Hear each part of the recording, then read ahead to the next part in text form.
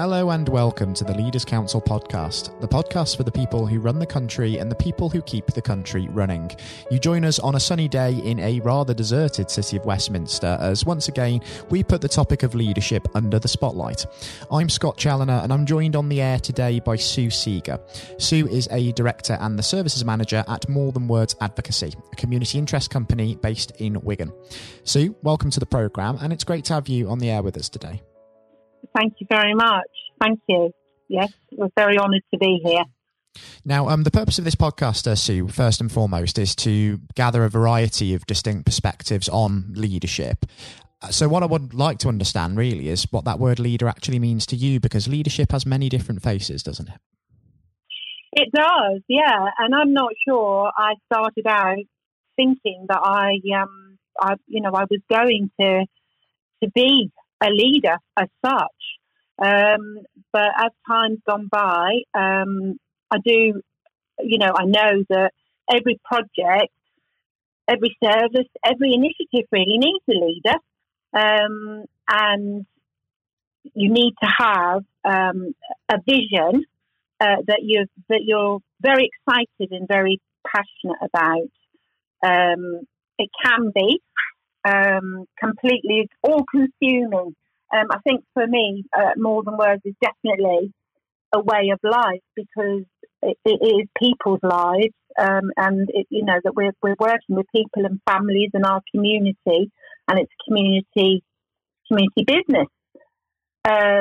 So it's a big responsibility. I do feel like we've got a big responsibility to our students, to our employees, to the wider public. So I think the sort of qualities I've tried to nurture is I've just tried to be myself. I think that's been the most important thing and lesson that I've learned, that people appreciate you as you are and to be yourself and to listen. Because you've got to provide something that is needed, and you've got to listen and respond to the people who want whatever it is that you're providing. We've adapted our service and our project as time's gone by, and you have to adapt to situations, particularly like at the moment, obviously, and not feel too overwhelmed or be afraid of change. I think being as passionate and invested as what I am, it can be a little bit tricky because you want things done. You've got your vision and you want things done how you've seen them. But I'm told by my close friends and my colleagues that I'm sort of somewhere in the middle. I'm not an autocratic leader or a delegative leader. I'm sort of both task and people orientated. I don't know what else to say. So you talked a lot there about your own leadership style to a degree, but what would you say have been some of the influences behind that style that you've taken on? I think it's kind of evolved. We're quite unique in what we offer, even though we're kind of a day service, if you like, that operates between 9 and 4. My vision was never to be a day service, if you like. It was always to offer a place to belong to people, and we do stuff at weekends and we perform at community events. We do all sorts of different stuff. So I think I wasn't really in management before I set up More Than Words. I was always, I'm a drama therapist, qualified as a drama therapist. Always worked really with people with learning disabilities, but definitely not a business orientated person, definitely more creative minded person. So I really had to adapt and kind of learn how to run a business, really. But I was very fortunate that I had colleagues and friends that had a varying skill sets that were able to pick up the bits that I struggled with, to drive it forward. I think I've taken inspiration from the people themselves and the families that I've worked with, not just whilst running More Than Words, but kind of over the years of working with people. And I think that kind of shapes everything that we've done. We've sort of taken, completely involve our students and our families in how we've developed our services and responded to what they've wanted, although they've usually got quite a big list. The students anyway, they're very imaginative in everything that they want us to do. But I think it's sort of my confidence. I wasn't always as confident as I am today. I didn't have nowhere near the confidence that I have now. Before I actually did my drama therapy training, which was over 15 years ago, and I think that gave me confidence to take risks and to set up More Than Words. Kind of believing in drama as a really powerful tool to engage and encourage people to work on ourselves to be the best that we can be. So it sort of gave me the courage to trust myself and to share what I thought could really work for people with interested others that wanted to make it work as well. So I don't know. I think my inspiration has most definitely come from the people that I've worked with and the families that I've worked with, and from the drama therapy. Although we do accessible sports activities as well. So accessibility and inclusion has always been kind of my main drivers, if you like. Yeah. And you talk about the importance there of listening to people around you when you were first starting out More Than Words. So do you think that picking your mentors carefully is one of the best pieces of advice you could give to an aspiring leader? I mean, I believe Nelson Mandela once said, surround yourself with people who are better than you. And essentially, that's what you've done, isn't it? Yeah. Because, as I say, I didn't know what I was doing. All I knew was, at the time, I worked with a project that was funded by Wigan Council, and I was given the freedom to develop a theatre company within that project. And I didn't, when that funding for that project finished, I didn't want the project to stop. It was an advocacy project where the students told their stories through drama performance and workshops. And so I had a choice when the funding stopped to kind of go back to my previous role or set up More Than Words. And it felt like, it was a massive risk. But then I kind of thought, what do I do? What have I got to lose, really? What's the worst that can happen? So it was kind of step by step. But yes, you have to ask, and you have to just ask the question, whatever question it is. You have to go to people that know more than you, whoever they may be. And I think if people buy into what you're offering and they can see your vision, in my experience, people have only been too happy to share knowledge and to encourage, encourage me. I have also, I'm dyslexic, so I think that affected my confidence as well. And I think that, ultimately dyslexic people are extremely creative. And now I've sort of been able to embrace that as well, which has been a massive sort of releasing of kind of worrying about being dyslexic, thinking that it doesn't really matter, because what I can't do, I'm fortunate enough to be able to go to friends and colleagues who have helped build, and I wouldn't have been able to build More Than Words without them over the last 10 years. So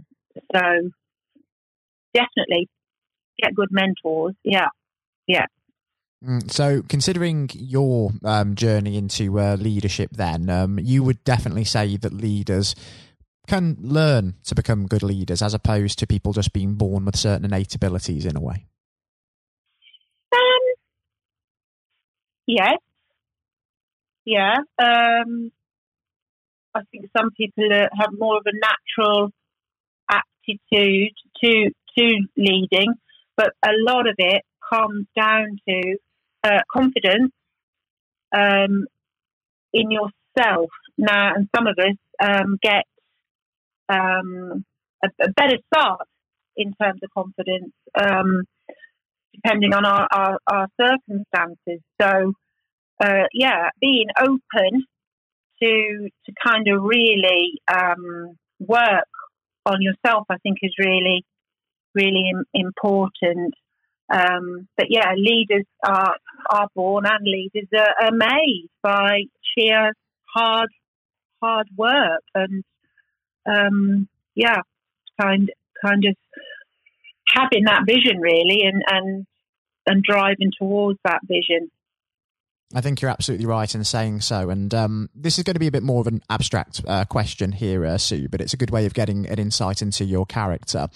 If we had the technology, hypothetically, to bring back the dinosaurs, and you were to make the decision as to whether we went ahead or not, would we do it? What would we do it? Just okay, so to rephrase that, if we had the technology to bring back the dinosaurs and it was your decision as to whether we brought them back or we didn't bring them back, what decision would you make? I think I would probably say, no, we need to go forward, not backwards. But that's my initial response. If I thought about it a bit more, I might change my mind.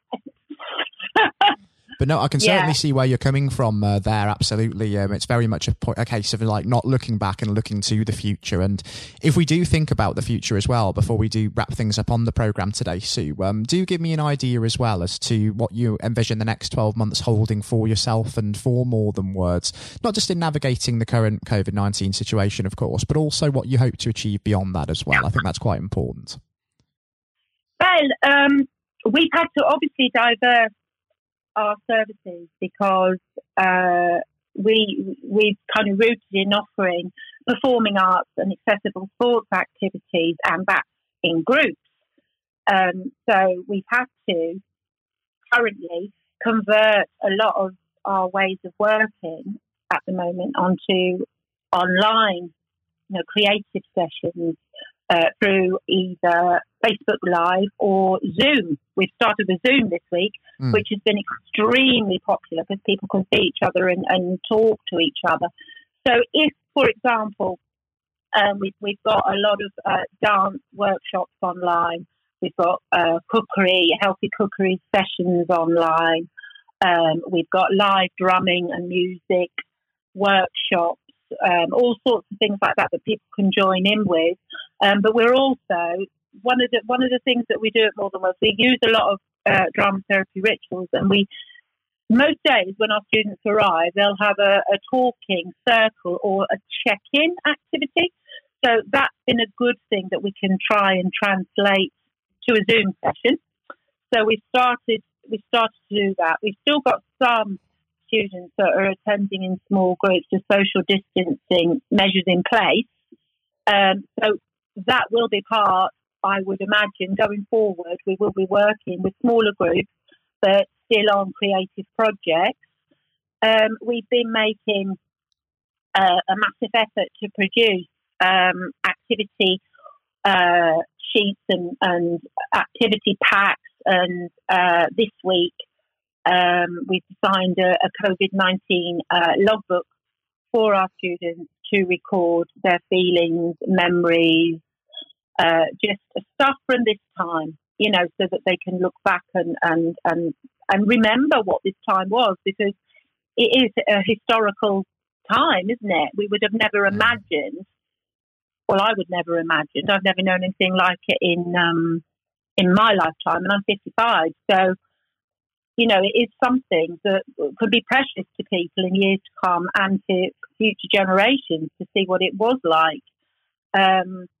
So we've also been doing to keep our students engaged, and for those families that have been comfortable with it, we have been doing social contact visits and walks, FaceTime calls, kind of regularly keeping in contact with people and other organisations. We've been working closely with Wigan Council as well to redeploy any staff that are needed to do other duties. For example, delivering food for some of the food projects in the community. Going forward, the kind of things that we're also wanting to do. We want to do a More Than Words on tour, delivering some aspects of some of the workshops and the performances that we're planning in the future to people's homes. We just hope that people's neighbours don't mind too much. If we're turning up, obviously we would let the families know first. So we want to kind of do some doorstop tours. We're hoping that we've been very fortunate as well that we've been accepted. I applied to Creative England for a mentorship to use immersive technology. So this is fabulous opportunity for us, especially given the time that we're living in at the moment. So as an organisation, we're going to be mentored to deliver some immersive storytelling projects. We're not exactly sure how it's going to work yet, because it's in the very, very first stages. But my mentor is Dan Tucker, who I'm just getting to know at the moment, who's fabulously experienced guy, very, very enthusiastic about what we already do at More Than Words. So he's going to show us how we can include this. And I think for the future going forward, this would be something that we would want to have as an add-on. I'm sure it's going to take quite a long time for things to get back to any sort of normal. So we're not going to be able to go to the community events and perform for the general public in the same way. It's going to be a different way of managing all of that kind of thing. But we are looking at how we can still offer theatre to our students, and how they can in turn offer it to the local community. And immersive technology is definitely a way that people can be virtually involved with performance. So we're quite excited about that. I'm hoping it won't be too much longer, where we can have more small group activities. And it would be our hope as well. Before all this happened, we do have a lot of evening staff and weekend staff, and we wanted to make this a more kind of sustainable feature for More Than Words. So, because at the moment our staff team are fantastic, and they do give us a lot of their time. They give up a lot of time to make these things possible. But in order to know that you've got the staff, you've got to try and build a model where you can keep funding a monthly disco.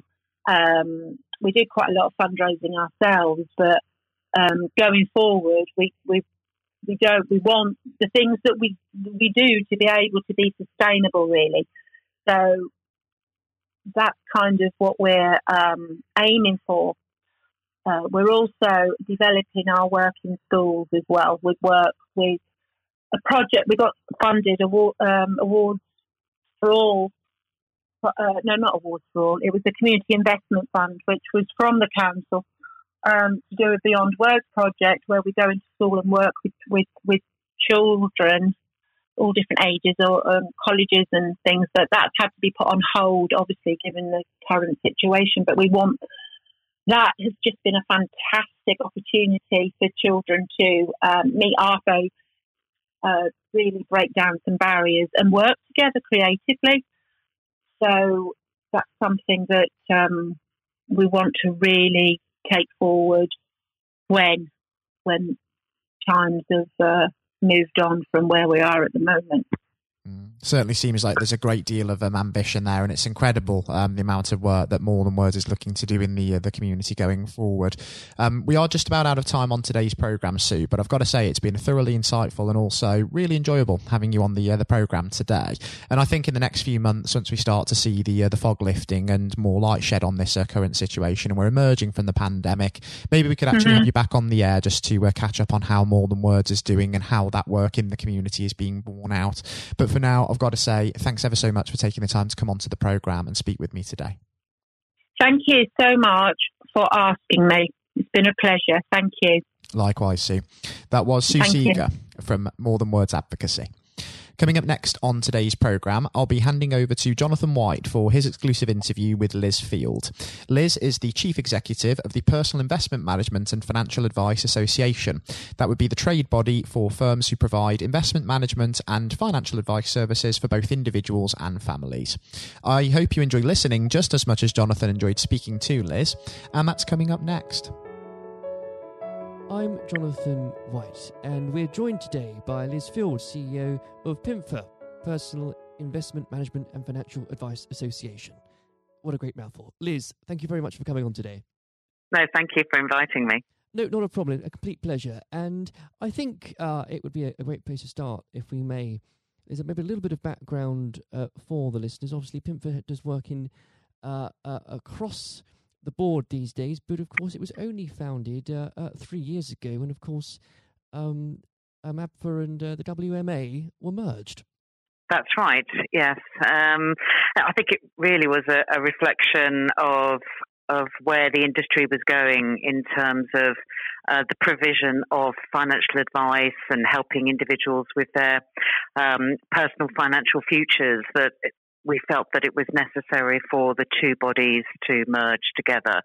But certainly the Wealth Management Association and its predecessors have been around for nearly 30 years now, actually. But you're quite right. As PIMFA, it's been nearly 3 years now. And the probably a very wise move, because the PIMFA's been going from strength to strength since. What would you say at the moment are the priorities for yourselves there?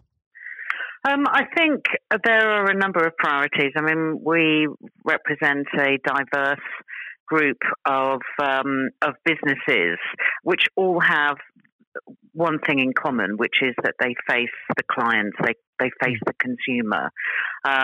So whether that is face-to-face or whether that is online, it's all about helping individuals to plan and save and invest for themselves and for their families.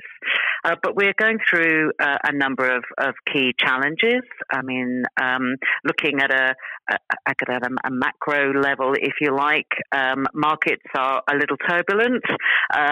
It's very challenging to kind of navigate the investment management world. So even more reason why you need a financial advisor and an investment management firm to help you, because it is quite a complex arena, and that's not helped by the lack of financial education more generally. So if you have that as a backdrop, and then politically you have what's going on with post-Brexit and where the rules are going to come from in future, all of that is still to be negotiated. So it's a whole melting pot of issues that our firms are trying to face. Oh, without a doubt. I think maybe, Liz, there's quite a few understatements there in terms of the challenges that are occurring at the moment. But there's quite a lot to pick up on those points, because I think it's a unique time almost, Liz, isn't it, where there are a different set of challenges that advisors and individuals are being confronted with from a lot of different angles. And perhaps if we can let's start at the beginning, in fact. You bring up the issue of financial education. Yeah. Now, that's something I think you can talk to anybody in the business and they'd agree with you on that front, Liz. We don't do it properly in this country. Where do you think, Liz, it should start from, and how do we fix it? Okay, so the first thing to say is that there's a lot of fantastic effort that we see across the whole of the financial services sector, our sector amongst that, where they try and go into schools and provide financial education. You go onto any website of some of our members, and they've got some great educational material. But there isn't a national framework that wraps itself around the whole of the financial education efforts within our industry. And without that, I think the businesses are facing a lot of barriers when it comes to actually getting into schools. Financial education is part of the I think it's personal health and social education piece of the curriculum, but there isn't an exam that's at the end of it. So when it comes to schools and how they're being judged, it's on metrics such as exams, and without an exam for financial education, I think it's just going to keep coming up against the same barriers. And financial education is not the same as maths. So what we'd also quite like to see is that we have more kind of money type questions within the maths curriculum, because that will also then bring it to life for young people, for youngsters and school kids. It will bring it to life because it's about things that they have to deal with, or that they deal with on a day-to-day basis, which is money. So the more that we have that is populated in the curriculum that is about money, the better, I think, because that then will start to promote a culture of savings and investments, which we so badly need in our country. Without a doubt, Liz, because, and again, you've hit the nail on the head, because there's only so much that can be done without the involvement of the curriculum in schools. Yeah, and you can, as you've pointed out very well, companies can try all they might, but it's difficult if it's not a joint effort. Yeah. And I think as for example, with the new government we have, there have already been positive noises at the very least. Whether they become actions is another thing entirely, regarding what you could consider a far more applied mathematics in a lot of the system, but time will tell, and that's something I think we could probably dedicate in the next hour to. Yes, I think you're right. We probably shouldn't. Now, looking at a couple of other points to pick up that you've already raised here, Liz, and it goes back to the word you've already said, which is uncertainty. it seemed as if the markets, investors, people, we've been in a state of limbo for the last 3.5 years.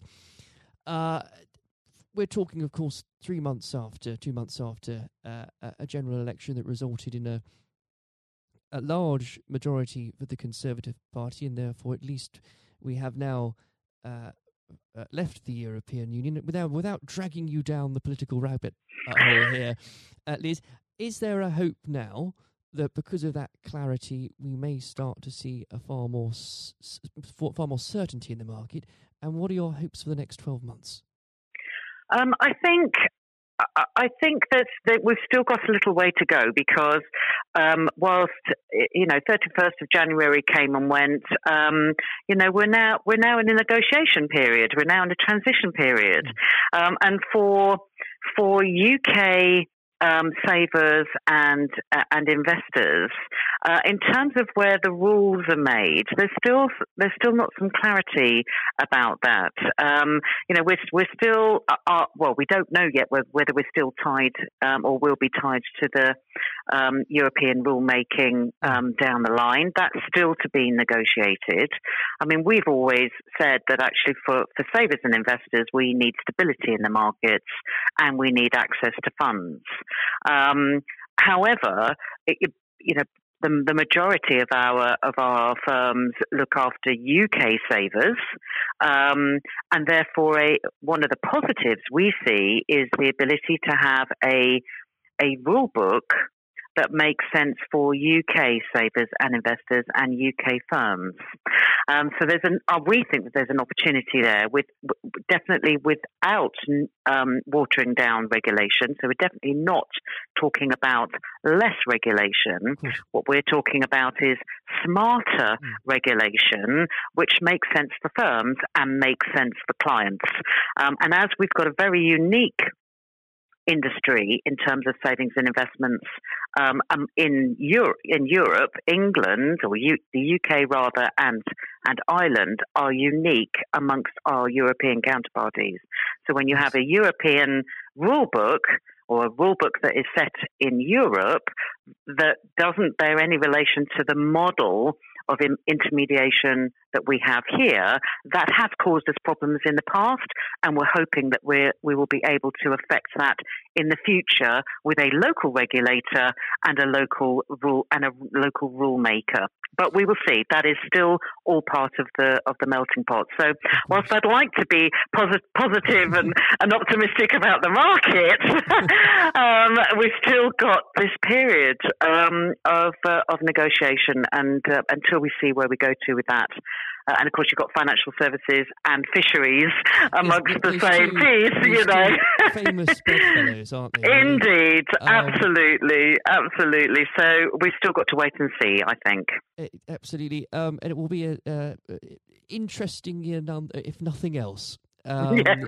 Now, you've mentioned there, Liz, the role of course, regulators. I know in the last month or so, obviously, PIMFA has given its fair amount of critique to the FCA. Are they, at the moment, doing their job correctly? I think I don't envy the regulator one iota. I think if you look at the number of people that they have in the supervisory team and the number of firms that they have to regulate, it is not an enviable job by any stretch of the imagination. Yes, we have been critical, not least of all because we are expecting better supervision to prevent firms from failing, and certainly to prevent firms from failing in the spectacular way that they have in the last few years, which has impacted on the size of the Financial Services Compensation Scheme levy. And this levy is paid for by firms within the industry. And our firms are a majority of small to medium-sized firms, and their bills have gone up exponentially. Our criticism is that we don't object to having an FSCS levy or the lifeboat funds to pay recompense to consumers. And our view has always been that the polluter pays, but the polluters have long since folded by the time it comes to any payment, which means that good firms are paying for bad firms. So the system, we believe, is broken. And I think that is about the regulatory perimeter. What is it that the lifeboat fund should be protecting? The perimeter is too big. So that, what is the nature of risk? That all needs to be redefined, we believe, and recalibrated, which then enables you to determine, well, if that's what risk is, then how do we protect it and how do we levy for it? And that is all linked to better supervision. So that is something we have been critical about. We're in the process of finalising a paper which we have positioned in a constructive manner, which is these are some of the things that we believe, FCA, you should be looking at in your supervisory process. And we want to help you to do your job better. Now, I know there's no such thing as a magic wand, Liz, and perhaps it'll be putting you on the spot. But let's imagine you did have one just for this afternoon, perhaps, and you were able to change one thing about that system. And perhaps I shouldn't ask this because if your report isn't out yet, you might want to reveal something that's in it. But if you could, what would be your number one priority? My number one priority to solve the system in terms of reform. In terms of reform, what regulatory reform you mean? I think. Oh goodness me, the one thing. It is a bit of a mean question. It is. Gosh, yes. Wow. I think it's about the regulatory perimeter. Sure. I think let's have a look at the regulatory perimeter, which is, gives some certainty to clients about what is protected and what is not protected, which also then gives some assurity both to them and also to the advisors who have to advise those clients on what's the pathway to success for them, and I think if there's some clarity around all of that, then everybody will be better off. Great. Now, I'm conscious of the time here, Liz. It's already catching up with us. So perhaps if we can take a little step back and look at the operations of PIMFA again. It's what PIMFA does so well is its ability to build relationships with so many different organisations. Can that really, Liz, be underestimated? The importance of having those working relationships with the departments and the organisations that you do have? No, I don't. I think it's absolutely fundamental to any business, actually. But it's certainly something that we have in the middle of the stick of rock that is PIMFA. We talk about the values that we have as an organisation. We are a small organisation, and we can't do our job unless we work in partnership and collaboration with others. So, relationship building.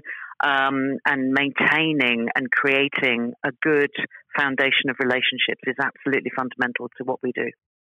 Without a doubt. And I think that's the key point, Liz, isn't it, that's so applicable to any realm, whether it's business or politics or any areas of life. And I think, and because of the time here, I must start to wrap up, but perhaps I can ask, Liz, looking forward, and I know the next 12 months is full of uncertainty, what are the plans PIMFA has for it nonetheless? So I think our key priority this next 12 months is to be talking much more, and we have been lobbying a fair bit on this, but because of Brexit, our ability to actually kind of get into see the policymakers on both sides, I think, to have that dialogue has been a challenge.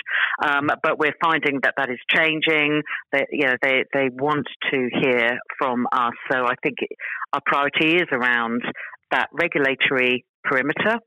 And what does regulation look like for us moving forward? But at the same time, it's not just about the future of regulation, but it's also about the future of supervision, because the two of those go hand in hand. So those two are kind of what are the main areas over the course of this next year. Having said that, we have a manifesto that's got six pillars in it, and regulation and supervision and the future of that is just one of those things. There are a whole host of other things. Promoting the sector as a force for good and as an integral part of an individual's kit bag for financial and mental well-being is another key strand of activity. So I think future of regulation, future of supervision, and then promoting the sector as an integral part of everybody's kit bag in building their personal financial futures. Well, Liz, there might never be a more important year. It has not been in a while that will determine the future of all of those things, and perhaps never a year where so many people pay attention to what happens to Britain's fish stocks. But it's been an absolute pleasure discussing that leadership with you today. I hope very much we can sit down perhaps later this year when there's a bit more clarity perhaps and talk through a few more things. Thank you. I would love to do that. Liz, thank you very much. Thank you. This has been the Leaders Council podcast. Thank you for celebrating excellence in leadership with us. I've been your host, Scott Challoner. Until next time, goodbye. Thank you for listening to our podcast. The views expressed within the podcast do not reflect the views of the Leaders Council of Great Britain and Northern Ireland, its parent company or subsidiaries, members of staff, or other guests of any other person therein associated.